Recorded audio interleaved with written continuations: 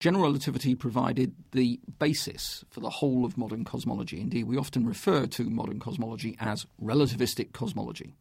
Dr. Robert Lambourne is Senior Lecturer in Physics and Astronomy at the Open University.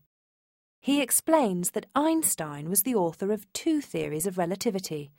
First, he introduced the special theory of relativity in 1905. In the special theory of relativity, Einstein concerned the relationship between observations made by observers who were moving relative to one another at constant speed, heading in a fixed direction at a fixed speed. The result of that was the realization that you had to put together the old ideas of space and time and invent a new thing called space-time, the collection of all possible events, all the things that might happen anywhere and anywhen. And that new space-time theory led to all sorts of new insights into the behaviour of light and so on. But one problem that it threw up was that the old idea of gravity as a force that attracted one mass towards another was inconsistent with the special theory of relativity. And so Einstein realised two things. Firstly, he needed a new theory of gravity, and secondly, he needed to generalise his special theory of relativity to a more general theory that could tell us about relationships between observations made by observers in any old state of motion. Now, around 1907, Einstein had what he called the happiest thought of his life. He realised that a theory of general relative motion, one that involved, for instance, accelerations, would also be a theory of gravitation. His notion was that somebody who was accelerating, he was thinking especially about somebody who was falling off of a roof and accelerating downwards, was effectively like somebody in a special gravitational field, in that case, in free fall. And the thought occurred to him that if he could come up with a theory of general relative motion, it would also be a theory of gravity, the first really new theory of gravity since the time of Newton back in the 17th century. It took Einstein 10 years to develop his general theory of relativity.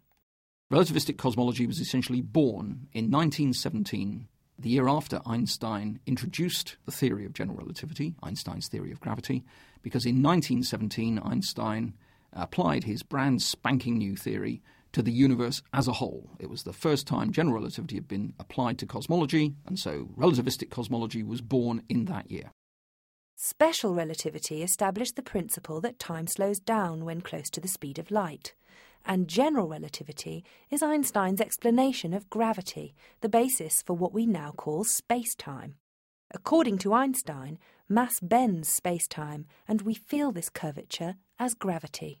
Gravity is essentially the only really important force on the cosmic scale. Other forces like electricity and magnetism or electromagnetic forces are insignificant compared with gravity when we're dealing with things like galaxies. So the general theory of relativity is extremely important throughout cosmic physics. It really does provide the basic language of physics at the cosmic level. The basic idea of general relativity is that the properties of space and time are determined by the properties of the radiation and the matter that space-time contains.